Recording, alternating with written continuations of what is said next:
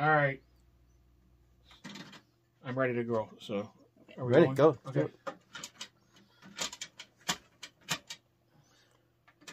Crank it.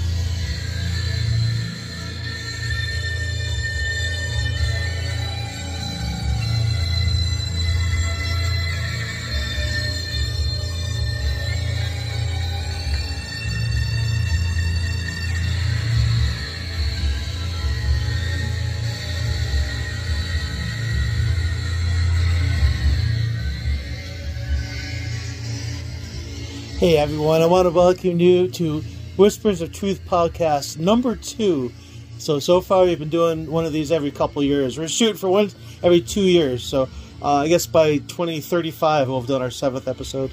So that's the plan anyway, so you can follow along. I'd like to introduce to you my special guests. We have Carl Patzer, co-helper of all things producing and key grip and dolly grip, whatever those things are, for Whispers of Truth. Hello, Carl. Hey, Jim. Hey, Diane. How you doing? Back for another podcast. Oh yeah, here we are. Like a glutton for punishment. So I want to do something fun here for the intro. If the first person to tell me the artist of that very Newman-related track we're listening to right now will win something. I'll scare up something really cool from the Mockman archives. If you could at least name it. Name the artist. Yeah, that's all we want is the artist of this very extremely Newman-related track we are listening to that you've probably never heard before. Deep track from the Newman world. First person to come through with the artist, we'll get something really cool. And the winner will be announced in 2024 for podcast number 3. So you've been quite the help on the film as well, Diane. Well, I try. Yeah, you've been instrumental. As Carl actually makes instrumentals for the movie. So, we actually did a new poster which I unleashed to the world last week, I believe, and that was for insiders. That was for some insider information. That was based on a movie poster which I really liked that never got used for an excellent movie called I'm Thinking of Ending Things. So who the heck are we? I ran Gary's pseudo-unofficial fan club for 27 years, one of the longest-running fanzines. Diane here actually did the first artwork.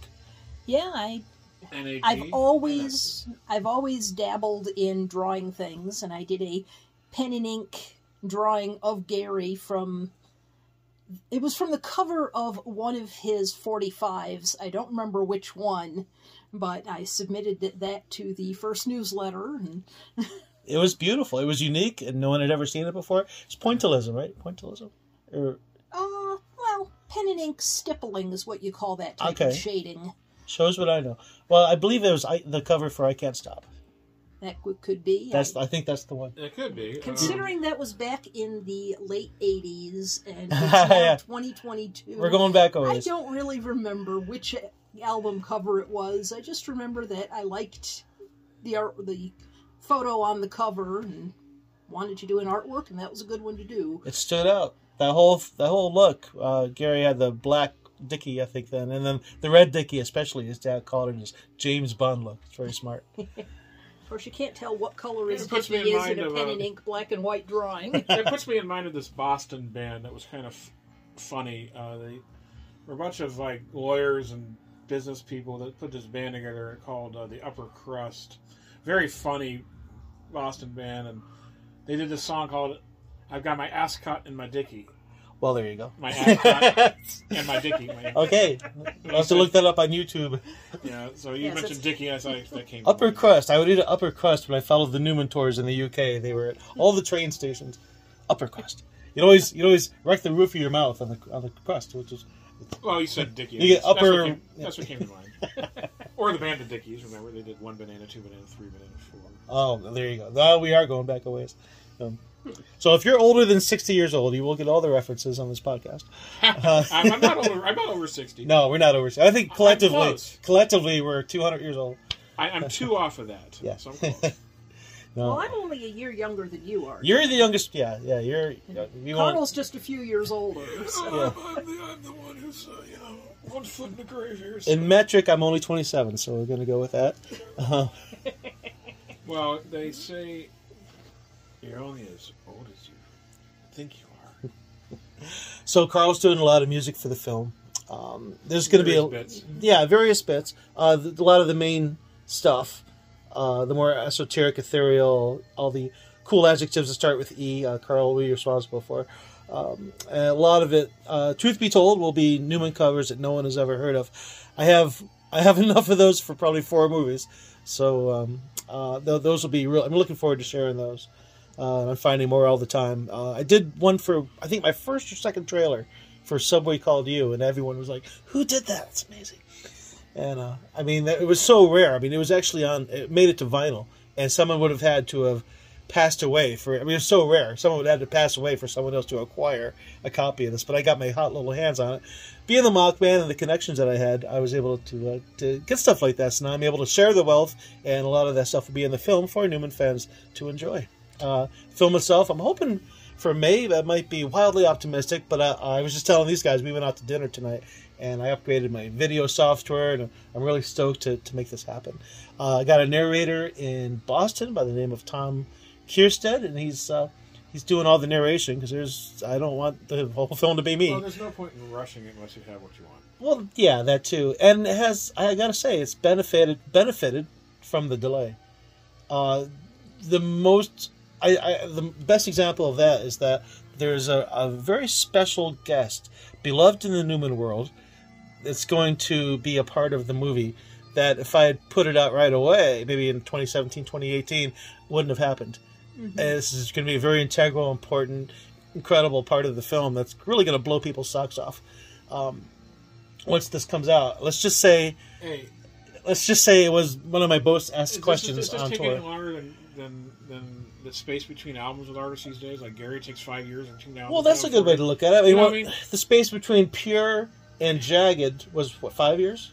6 years? I mean, look at some of these other bands. They take years between records and stuff. So as an homage to Gary, I'm waiting 6 years for the project to come to fruition. It's kind of, you'll let it out when you feel that it's ready to go out. That's actually an excellent way to look at it. Because the whole thing was paying homage to Gary. I mean, you can pick something to death and overpick it, but it has to be when it feels right, it's ready. Man.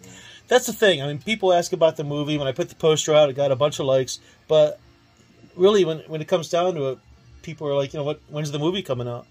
And I'm like, I mean, when it's done. I mean, a director normally has people to help him pare it down and to.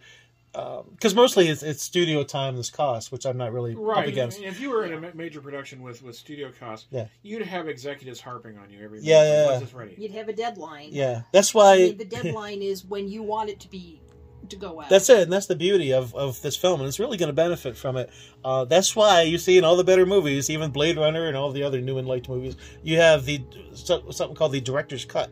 Because everyone was reining in the poor guy. 28 different endings like Brazil, but I'm not sure. Yeah, right. You're not Terry. Right.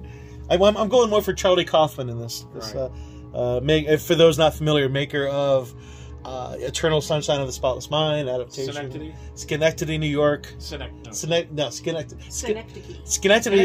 Okay, Schenectady. See, got me doing it. Schenectady is the name of the city. Right. Synecdoche is a condition that was referenced to the city in the movie. As in parts of a whole.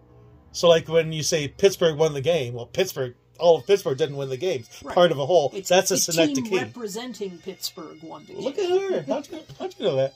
Look at you. That's the agile mind of Diane Patzer at work. I don't know. It's like some people can just recall it right off the top of their heads. And the rest of us have too many fried brain cells to do that so quickly. The synapses need rewiring sometimes. I'm like an old Moog synthesizer. Some of my capacitors are a little fried. My mom used to say the download is slowing down. So that's what happens. It happens to the best of us. But yeah, I mean, Carl, man, he can tell you some stories. That is for sure. Well, when I have the ghost of far northern Stradivari in my head, it kind of helps. Now, speaking of ghosts, no one's going to really buy this, but you had Nash the Slash at your house here in Ithaca, and he saw a ghost. I'll tell you, Nash is a friend of mine. I've known Nash for many years. And he was working on trying to get some gigs again, and we were working on promoting him down in the States, trying to get something rolling for him in the States. And it'd been since '82 since he'd been to the States on a tour. What year was this? This would have been in the 90s. Late 90s. 97, 98, somewhere in that ballpark, I think. Yeah. And so Nash came down to stay at our place. For a weekend. Brought his dog with him. He said, hey, we don't mind, bring your dog down. Digger went with him everywhere. Yep. In fact, Digger's the one that wrote all his tour reports on the website. Nice. Digger's Diary. I needed someone like Digger. Nash was... And I promised people I would never tell anybody his name. It was up to him to let people know his name. And it's out there for public consumption. Sure.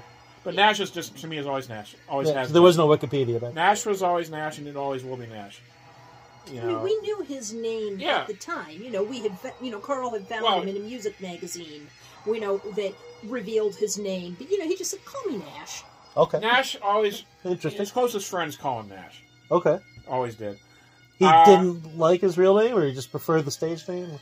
He got the stage name from the Laurel and Hardy film. There's a early Laurel and Hardy film, and the villain in the movie is Nash the Slash. And it's I think it's the first Laurel. It might have been the very first Laurel and Hardy. Actually, I'm trying. My memory's a little bit sketchy on that. But that's where he took the name. Well, this is all before our time. And Nash, in old interviews, I would always say, I knew I was never going to make it on my look, so I went with the mummy look. Okay.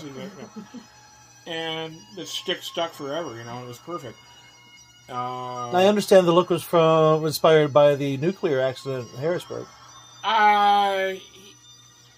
He had a get-up for years where he'd have an old lab coat spattered with fluorescent paint and crap, Okay. His shows were unique, and there will never be another Nash the Slash. He was an incredible musician. Yeah. Extremely talented violin player. I always said that I thought he was technically equal or more brilliant than Itzhak Perlman as far as violin goes. Mm-hmm. It's like he's a well-known classical violinist. Mm-hmm. Perlman. He was a lot of people don't know he was an avid bird watcher. Nash. Yes. So, much like Bill Oddie. Yeah, who had his own TV show. Exactly. So, when we went to Toronto, we stayed at his house. He lived in an area called the Beaches at the time. He was in the condo? No, he had a house. He had his own house. Okay. 3-story, those tall houses you see in the Beaches in Toronto. Oh, okay. But didn't he run a condo? Or? He rented it out. He rented a couple rooms of it out. Okay. Yeah, he rented the first floor of the beach house. And he lived up. It wasn't a beach house. It was one of those Like 3-story row houses you see in eastern Toronto along the eastern suburbs in the beaches. See, I thought all this time it was a condo, like a big house. No, big he house. owns the whole thing. Oh, see, I didn't know that. And he was a landlord. Mm. We were there one day when he was evicting one of his tenants, Mm. so we got to see the national/eviction letter. That was kind of that's cool. Nice. He signed. He probably didn't sign it. No, it's signed in his real, of course. His Yeah, real name. legal. Yeah. But the thing I was trying to say about this, though, he's in this house, and we were staying with him when we went to see him play in Toronto. In fact, he got us in most of the shows because, he could, because he's Sure. he's a headliner. Yeah, right. You put him up in Ithaca, New York. I put him up down here. Yeah. Nash was really cool. He played me a version that he had done of The Wreck of the Edmund Fitzgerald. Nice. He later released that on a CD. Really nicely done. But he also played me the one he never released. The parody. It was a parody. Okay. It was called The Wreck of the Conservative Party. Nice. And it goes like from Mulrooney on down, etc. From Mulrooney on down. That's all I remember. The Wreck of the Conservative Party. It was the most brilliant parody I'd ever heard in my life. I wanted a recording of it. I wish I never to did. have that on someday tape. I might be able to score that. Maybe.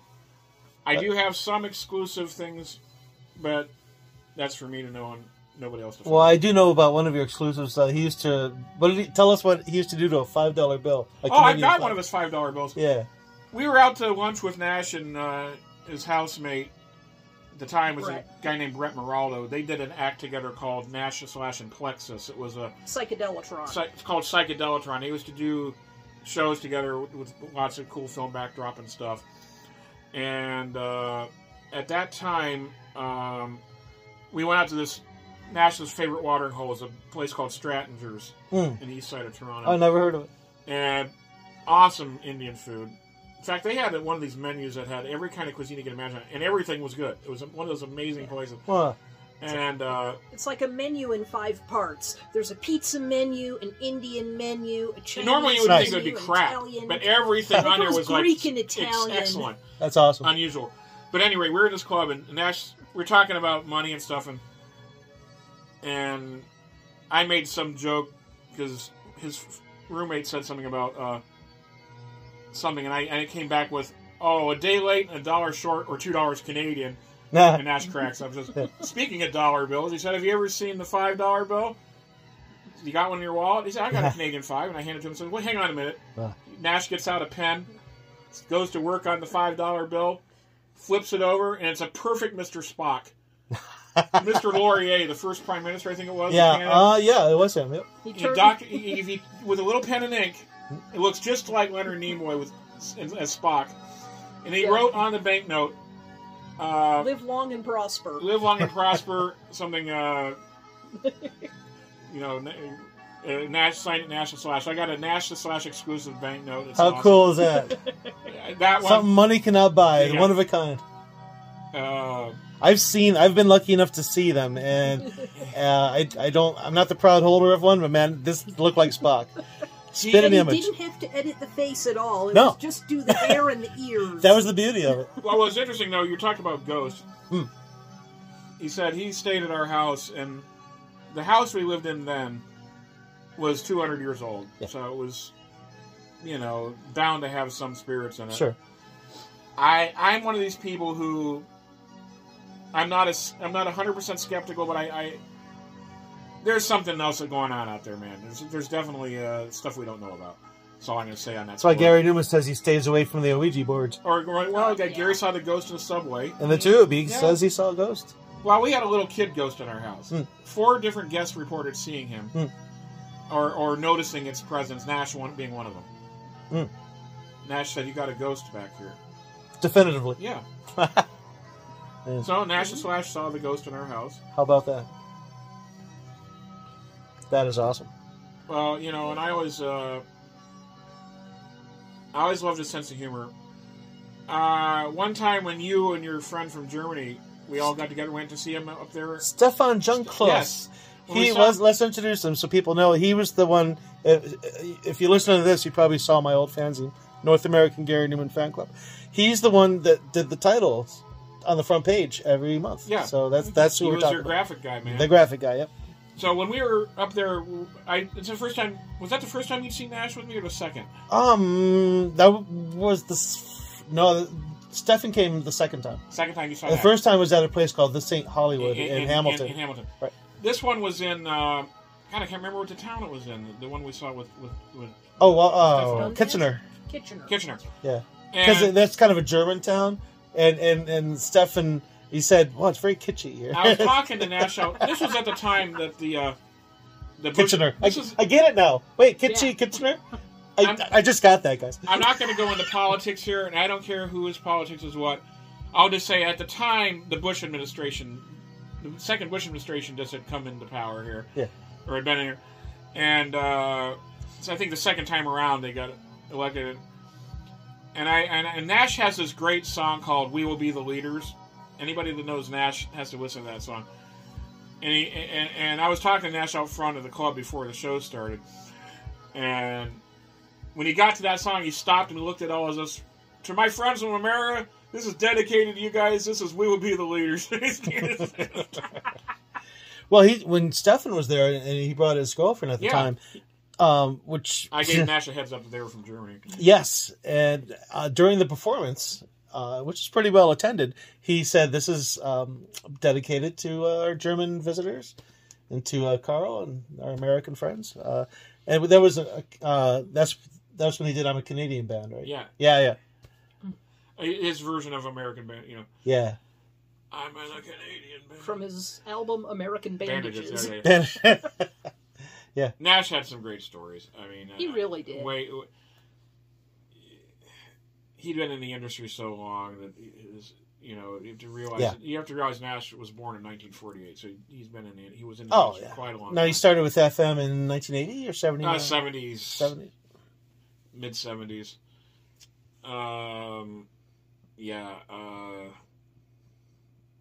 Man, I think his first solo record was in 78. But no, he used to do a lot of he opened for a lot of bands. Everybody from The Who. The biggest shows he had probably did was when he was opening for The Who. Yeah. In Europe. And he tells a story. I don't remember who it was that loaned it to him.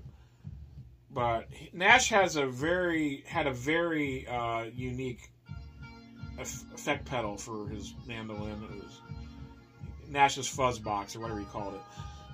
And somehow it wasn't working right on the tour. So I think either one of the producers, John Leckie or somebody that produced one of Nash's singles over there, or somebody scrambled around, and Nash was like, "Where's my blanking fuzz? It's not working." So he scrambled and got Nash this thing. And I can't light a candle the way he's told these stories. Now, Diane, remember you were gonna sit on Carl's lap the 400 miles to Kitchener to see National Slash with Stefan, the graphic person for my fanzine. But what ended up happening, remember?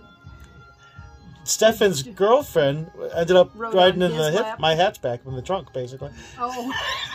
Coming back into the States was really interesting because we had two people from Germany. Yeah. You from...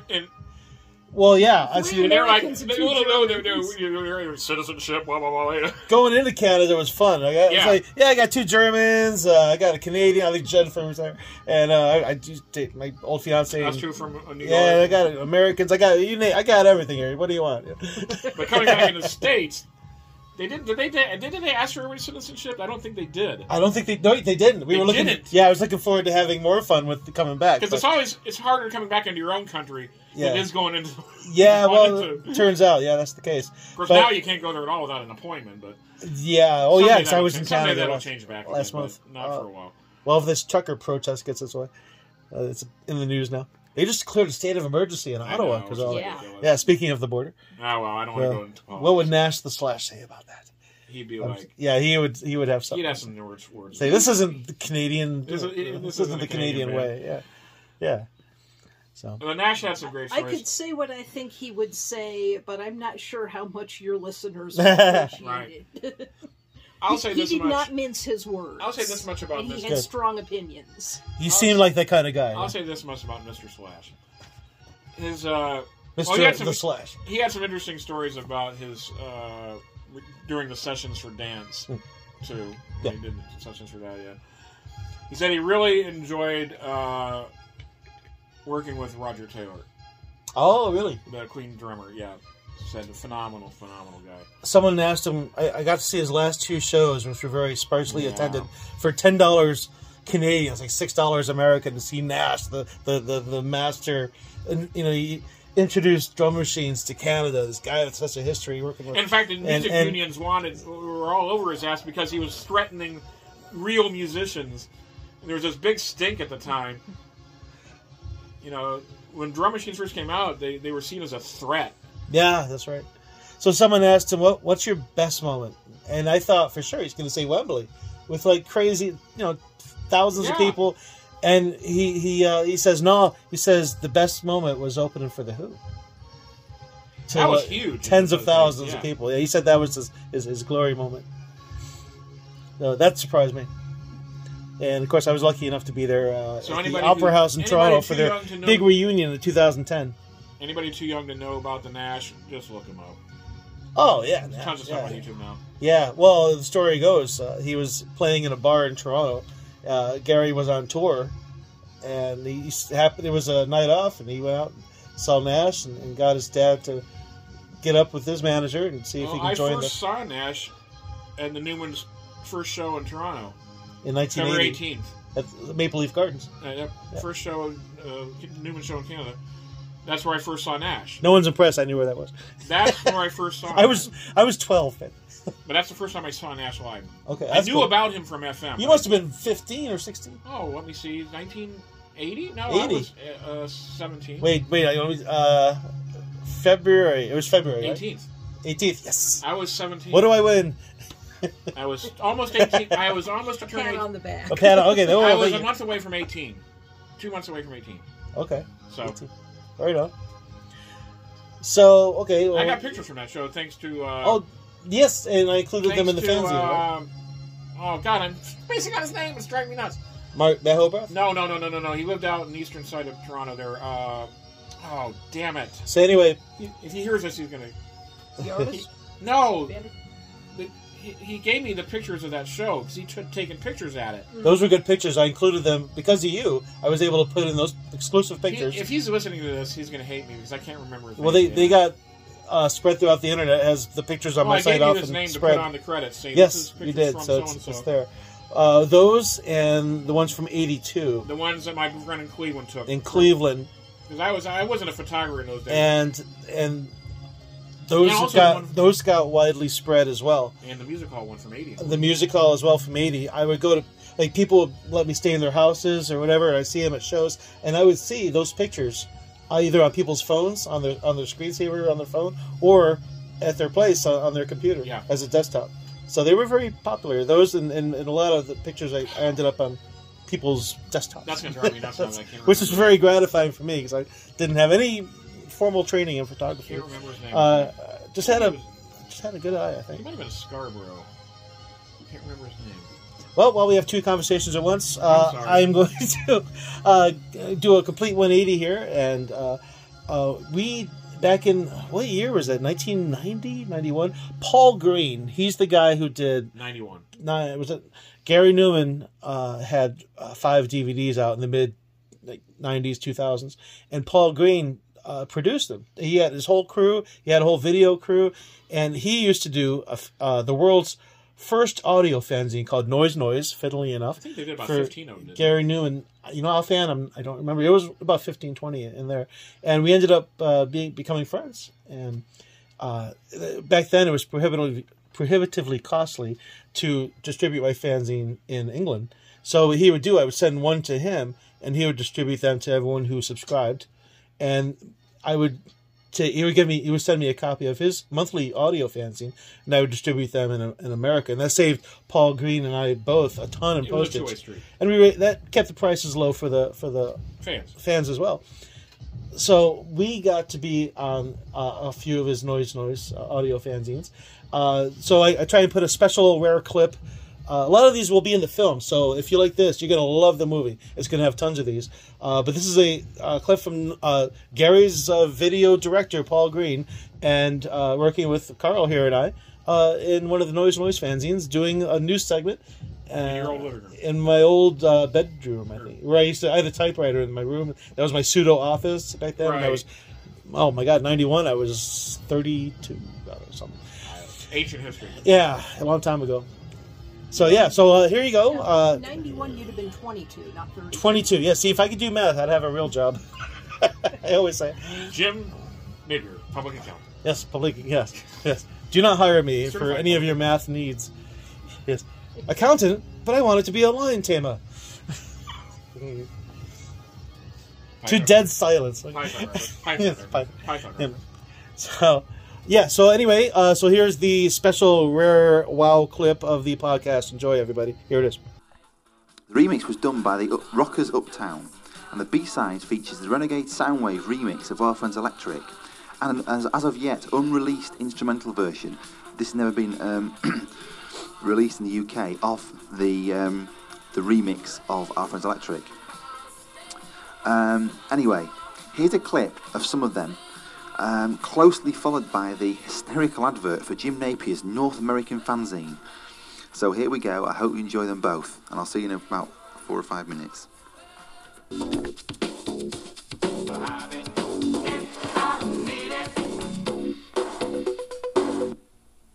We're gonna keep this part in. Keep this part in. Hey! It's on level 3. Is that high enough, Jim? Yeah, sounds good. Alright. Just don't wait the Can't numbers. expect too much out of an American-made tape recorder, but Oh, come on. here goes. Here we go. But it's time to sound the alarm. And stay tuned for the next 30 seconds for an upcoming report from the North American Gary Newman Fan Club. Take it away, Jimmy, baby. Thanks a lot. First, we gotta tell them about this big convention coming up. It's gonna be Saturday, July 27th. This is gonna be a live band, a DJ. It's gonna be fun had by all. It's gonna be good. Yeah, I decided to haul my band out of the woodwork, do a nice live sort of industrial set. Hey, it's a big comeback, huh? Yeah, it's we haven't played out in over probably a year. You know, he lives back in Cleveland, I live here, but we're going to link up and do one outstanding hour-and-a-half set. That's right. And not bad for the price of admission, which, by the way, is free.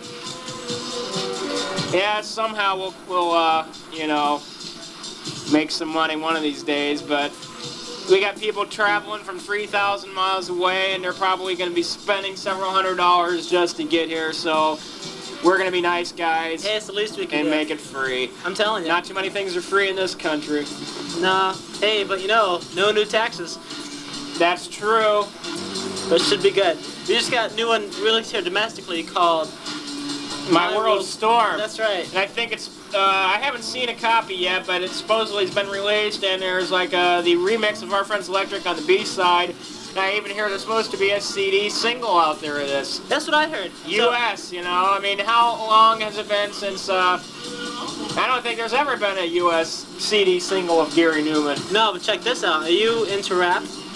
Well, no, but I did hear this little rumor here that there's a new album. It's Road to Riches. It's by Cool G Rap and his sidekick DJ Polo. They're my favorite. I've never heard of them, but they're supposedly covering Cars on this new album. I'm sure you'll probably be able to find it very soon in any discount bin in one of these major record stores. You know, speaking of that, you know, there was a real interesting cover of Cars about 10 years ago by this band. I think they were called the Fearless Four.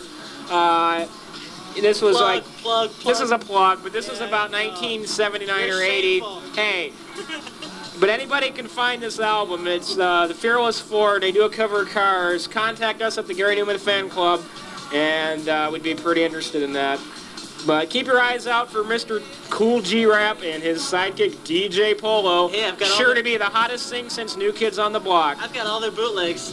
Let me tell you. Hey, while we're at it, we gotta wish Paul congratulations here. I think. Yeah. What do you think? I hear Paul's getting hitched. That's right. You know, What was her name? Joanna. Yeah. Joanna Green. That's got a lovely ring to that. Yeah, And I hope you guys have many years of happiness, and this is heartfelt from all of us here in the North American Gary Newman Fan Club. Congratulations. Jim, why don't you tell everybody about the U.S. Gary Newman Fan Club, for those of you out there that may have not be very familiar with us. Take it away, the Mock Man. This is the Mock Man. This fanzine, by the way, is the only international fanzine devoted to Gary Newman. We're real proud of that here in America. It has trivia questions every month, weird, obscure photos, classified section in case you're looking for a pen pal or... In several pages. It's often up to 20 pages or more, you know. Or more, yeah. And every month, most fanzines are going to run you $25 a year, and you only get 4. That's true. That's true. I almost joined a Bob Dylan one. Not that I'm into him at all, but that's another story. But you know, seriously, folks, if you want to join, it's you can do it through Paul. He's got a real good deal for you. And if you haven't seen it yet, I'm sure you'll be really pleased with it. You're in for a treat, I think. Yep. And well, before we wrap things up, we just have a few more things to pass along to you. What's that, Carl? Well, I think it's time to get some food. I'm hungry. Are you? Mickey D's? Mickey D's. Well, sounds good. Sounds all right to me. Well, we're heading out now, so you all have fun. You gotta make tracks. We're in the archives. If you happen to be in America, drop in on us on the 27th of July for the convention. Yeah, we're looking forward to that. It's gonna Details be in the next fanzine. That's right. That's the May fanzine, which is running a little late this month, but sometimes that happens. Good things come to those who wait, you know? That's true. Hey, we're have out of fun. here. Yeah. We're out of here. Take care. Bye. Well, listeners, this is the one you've been waiting for. When Steve Webb isn't doing his record slot on Noise Noise, he's a sex god and a legend in his own underpants. So let's go, Stevie baby.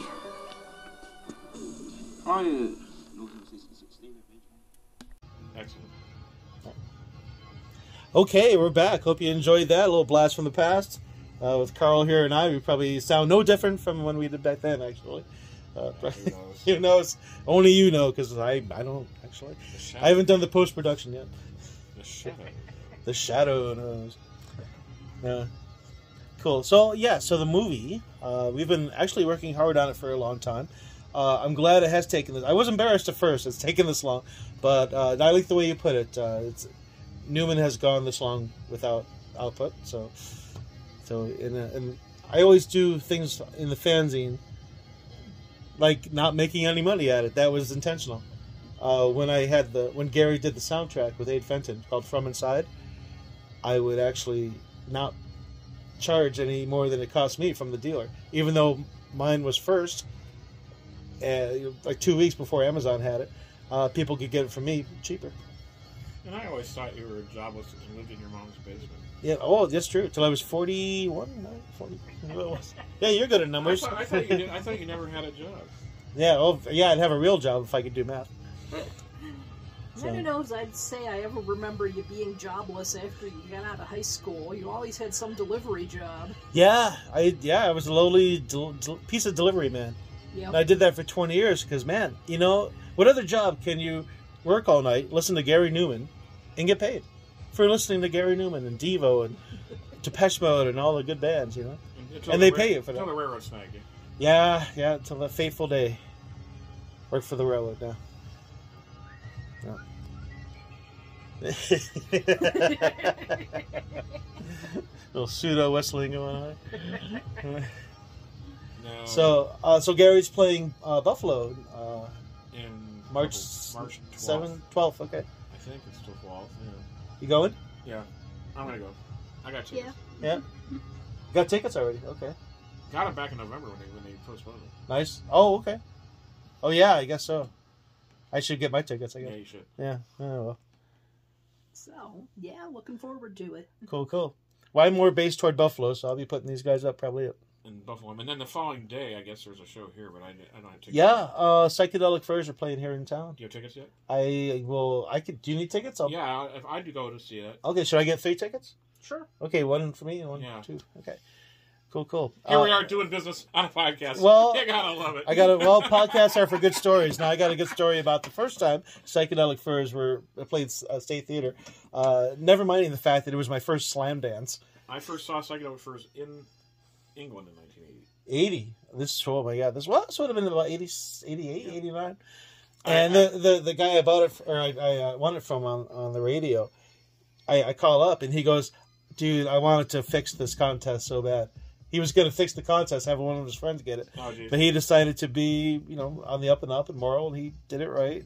And he's like, if you're not going to go, let me know, and I'll use your ticket. First time I saw him in the States was at the Fantasy Theater in Cleveland in '81. Ooh, it's not even there anymore. Yeah. Or is it not Fantasy Theater? It was on Detroit. Okay. In Cleveland, Detroit Avenue, West Side, near West Side. Not maybe close, not far from downtown. Really, it's near West Side, near Lakewood, between Lakewood and downtown. The where we held the first North American Gary Newman Fan Club convention, and we had a DJ from England. Yep. Expat. Ron Rutledge, who mastered Gary's U.S. recordings. I was new anchor, skid mechanic. So we had people all the way from California. He was a special guest. We had people from Florida, from Washington, D.C. area, California. A lot of people showed up, and it was a pretty good crowd. For a North American event, considering how spread out everything's here in the States, man. Oh, yeah. It's not like having one in England where you're maybe 4 hours, 5 hours away. Well, that was the inspiration for me. So, there's no internet. I'm hearing people are doing Newman discos. Pre-internet. Pre-social media. Like, my fanzine was like, to put something like that together without the internet was kind of a minor miracle. But I kept hearing about these Newman discos up and down the coast, the Pete and Frank stuff, and there was nothing like that here at all. So I took up the slack and I organized them, and I just happened to have the right space for it the first time. Yeah, and there were 5 or 6 more after that. I think so. Now the interesting thing about your fanzine at the time was the friend of mine, that grew up in England, but he's lived in the States for many years. Brian Whiteley. Yeah, what do I win? He and I were in the discussions of starting a Newman fanzine when we saw your ad. That's right. So we said, okay, this guy's already started. I forgot about this. Let's just jump in on this and look this guy up and say, we were going to do this, but I see you've already started, so how can we help out? That's kind of how we roped into it. We were already in the process of brainstorming one. Yeah. Because there hadn't been a U.S. fanzine since the 80s. Somebody had one in '83. It was very short-lived and very minimal. That would be circulation. Friends of Newman by a gentleman named Glenn Morris. That's correct. But it was minimal circulation and short-lived. It went to '83. So what was that? So that's 6 years that America didn't have any kind of no, nothing to promote Gary. Nothing really that anybody could find out about because no internet, no way to find out. I was lucky enough that there was a really good record store in Cleveland called Shattered Records at the time, and the guy that ran that place, when a record came out in England, I would have it in my hands a week later at his shop. That was like a record store that I loved. I would work all night at the pizza shop, and I'd drive all night to Baltimore, about 6 hours south of Ithaca, and I would get the latest Newman import that I only knew about because there was this record collecting Bible called Goldmine, and that's where I actually advertised my fanzine. Music Machine. Baltimore, that was in Baltimore, and we went together once. And we went together once. More than once. That was always a good pilgrimage down there because we had some amazing journeys down there. Shared a hotel room, and I would bring a little cheap record player to get all my listen to all my new.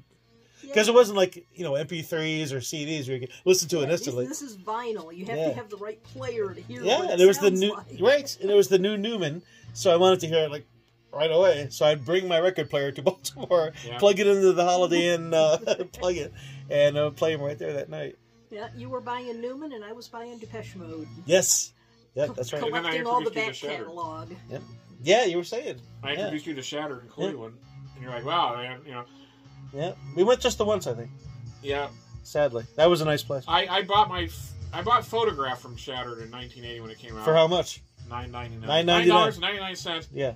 Then he said a week later, that record you just bought, they just yanked them from the shelves. It's been pulled. Yeah, how about that? And I said, really? He said it was unlicensed. I said, oh wow, so this is going to be worth money someday. The moment you wish that you had bought all 25 copies of Photograph.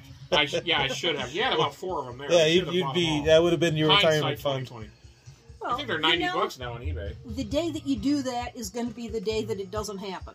Yeah, that's it. That's the spirit.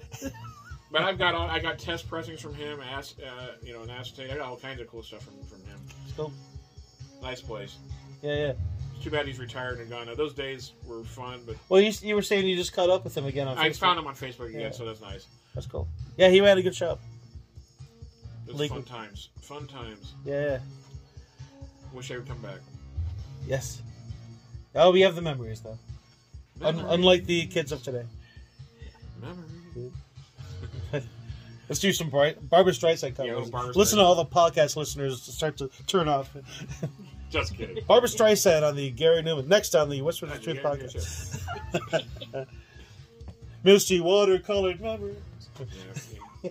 I don't think New One's ever going to cover that song. I don't think so. Well, it's interesting you say that because Paul Green and I were, talking back and forth, and it was not cheap back then. Long distance. Oh, how? Yeah, we were talking a lot of money. One time, I dated someone in Canada, and we ended up, it was $600 one month for a phone. Yeah, just to give you an idea. So we're talking back and forth, sharing the calls, sharing the expense. Neither of us are rich, and still not. Pricey. Yeah, very. And so, but it's the only way to instantly communicate. So I said, well, guess there was this guy, Rudy Majorink, and how he got the news, I'll never know. He was instrumental back then in my fanzine back in 89, 90, 91, 92, getting the news first. Well, Rudy comes up with, Gary is going to do a Prince cover. And so next time I got a hold of Paul Green, I go, hey, Gary's going to do a Prince cover. Paul Green tells me, I am going to bet my entire reputation as the world's first audio fanzine noise creator that Newman is not going to do that. Well, not only one, but two. Fast forward, like 7-8 months. Trivia, if you can name them, you get a prize. With the song? If you can name the two songs he did. Oh, please. Well, it was 1999, and you got the look. Yeah. Now, the trivia question is, what song did the record company want him to do? There you go. They compromised. They compromised on Prince because it's something they both liked and think they could sell. That's one for your fans to answer. You think that should go to the fans? Yeah, okay. I think so. Okay. So for prize number 2 of this podcast, the person who gets a hold of me and tells me the answer to the following question: what song did the record company IRS Records want Gary Newman to cover? And it's very surprising, and actually, I think it might have gone down pretty well. I could. It's a weird choice, but I could hear it. I could hear it in my brain. Yeah. Yes.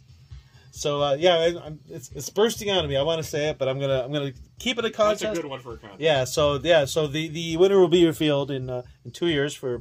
Now we're gonna do these a lot more frequently. Yeah. We're not. I mean, especially with the movie. I thought it was a year, and the last one we did was March 2020. Yeah, I think it was 2020. 2 years have gone by. What the? That's just crazy. You have to ask what happened. Well, yeah, COVID. The pandemic happened. Yeah. Actually, literally. The pandemic. The damn panic. I just made that up. I know. You can have that. The palindrome, no, both do not love. No, that's an anagram. No, literally, we did the podcast after seeing Newman, and that was Newman's last performance for like a year and a half. Yeah. Was in my hometown of Ithaca. Last anything for a year and a half.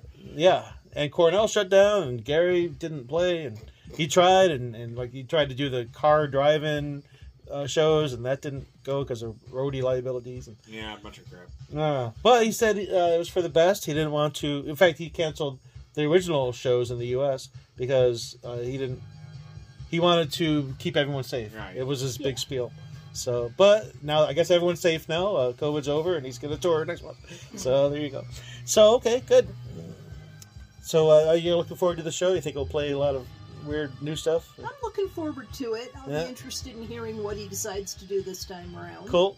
You never know. It's been a while. I mean, this is a big return to live shows. I mean, you never know. Is he going to stick to all the most recent stuff, or is he going to pull out some stuff from the past that he hasn't done in 20 years? I gotta think. I mean, this is a big return. He's going to come out with something you never know. Interesting and unique, and probably so. I mean, he's had a lot of time to write, so he's probably going to come out with new stuff. I'll give him the credit that he try to keep it interesting.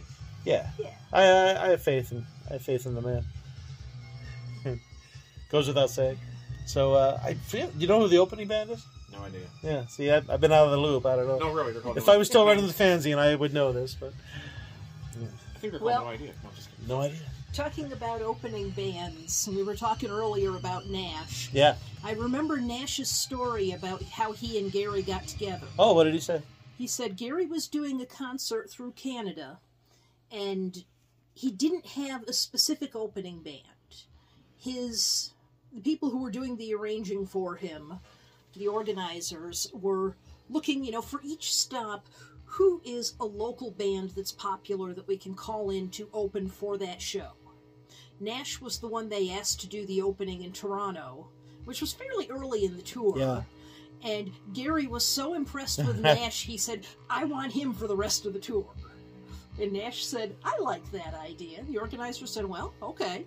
So they did the whole tour together.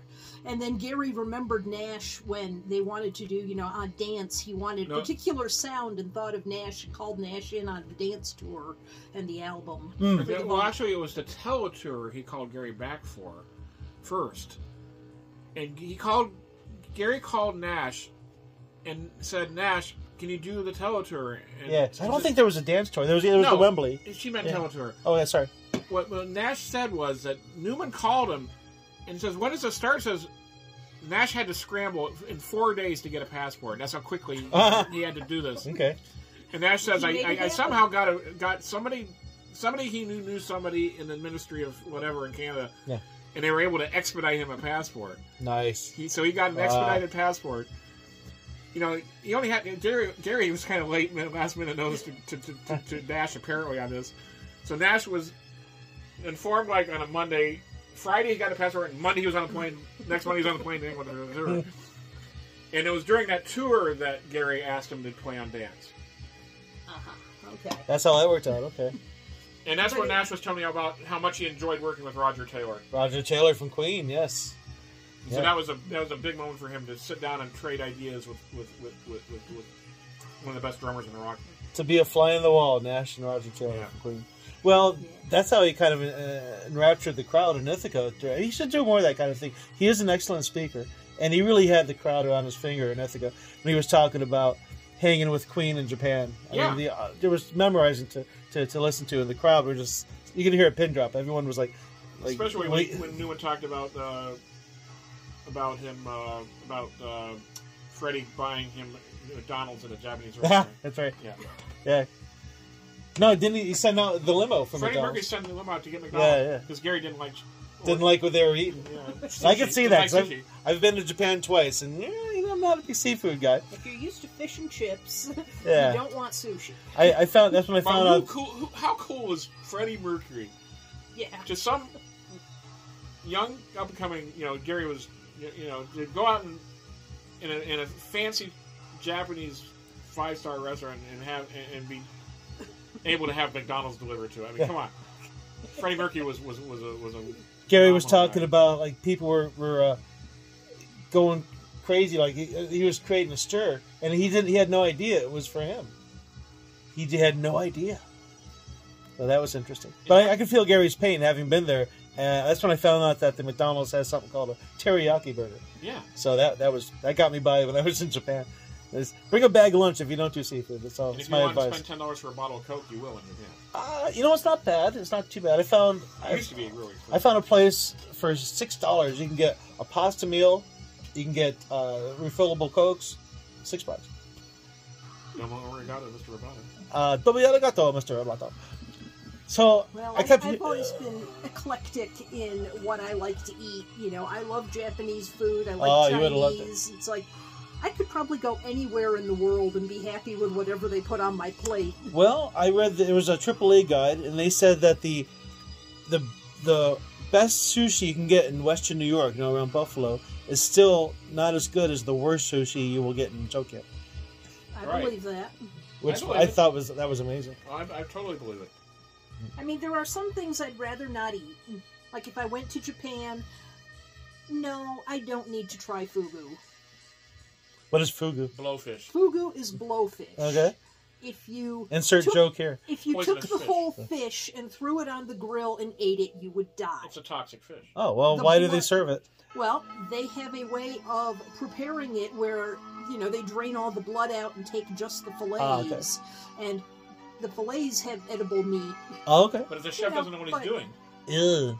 so it's the people who will pay massive amounts of money to risk trying blowfish in these restaurants. Wow. It's like this dare thing that Okay. It's like $250 for dinner. for one piece For of fish. a piece of fish that, from what I have heard, is, it's not bad, but it's not a highly flavorful fish. Yeah. It's more Kind a of thrill bland of is more what I've Tempting heard. fate. It's like, oh, this could kill me if it's not done right. I'm being daring here. It's like, It's a whole thing. I'd It was rather for have a while, nice anyway. sushi roll with crab and salmon and seaweed, None of the stuff Gary likes. Gemma and I were at a restaurant across from the venue in Pittsburgh, 2014, and I helped her find a toy for her daughter, or whatever. Right. And so, to thank me, took me and my friends out to Thai food right across from the venue. I love Thai food. And Hazard, I'm not a big fan. I kind of played along. And as we're sitting there eating Thai food, which kind of gave me the. If you don't, it's really hot unless you know how to order it. So anyway, I'll keep it rated G. So we're sitting please there, do. and her phone rings, and who calls? It's Gary, telling Gemma to pick up some chicken nuggets from the McDonald's across the Give me street some next to the more, venue. So that we share the same food taste. Anything fried, except blowfish. Where else? But on I mean, where else? I But on really- this podcast, can you find out about cuisine? Yes. I mean, I will enjoy anything fried if that's the local specialty. Next on Food That Will Kill You. Jim will be appearing on Food Network. No. But yeah, in the restaurants that handle fugu, they have a special disposal bucket for the entrails of the fish and the skin and all that. Yummy. And it is a locked hazmat bucket. Because Yeah, I what's would in imagine. there, it's a neurotoxin that's in the fish blood. Jeez. So,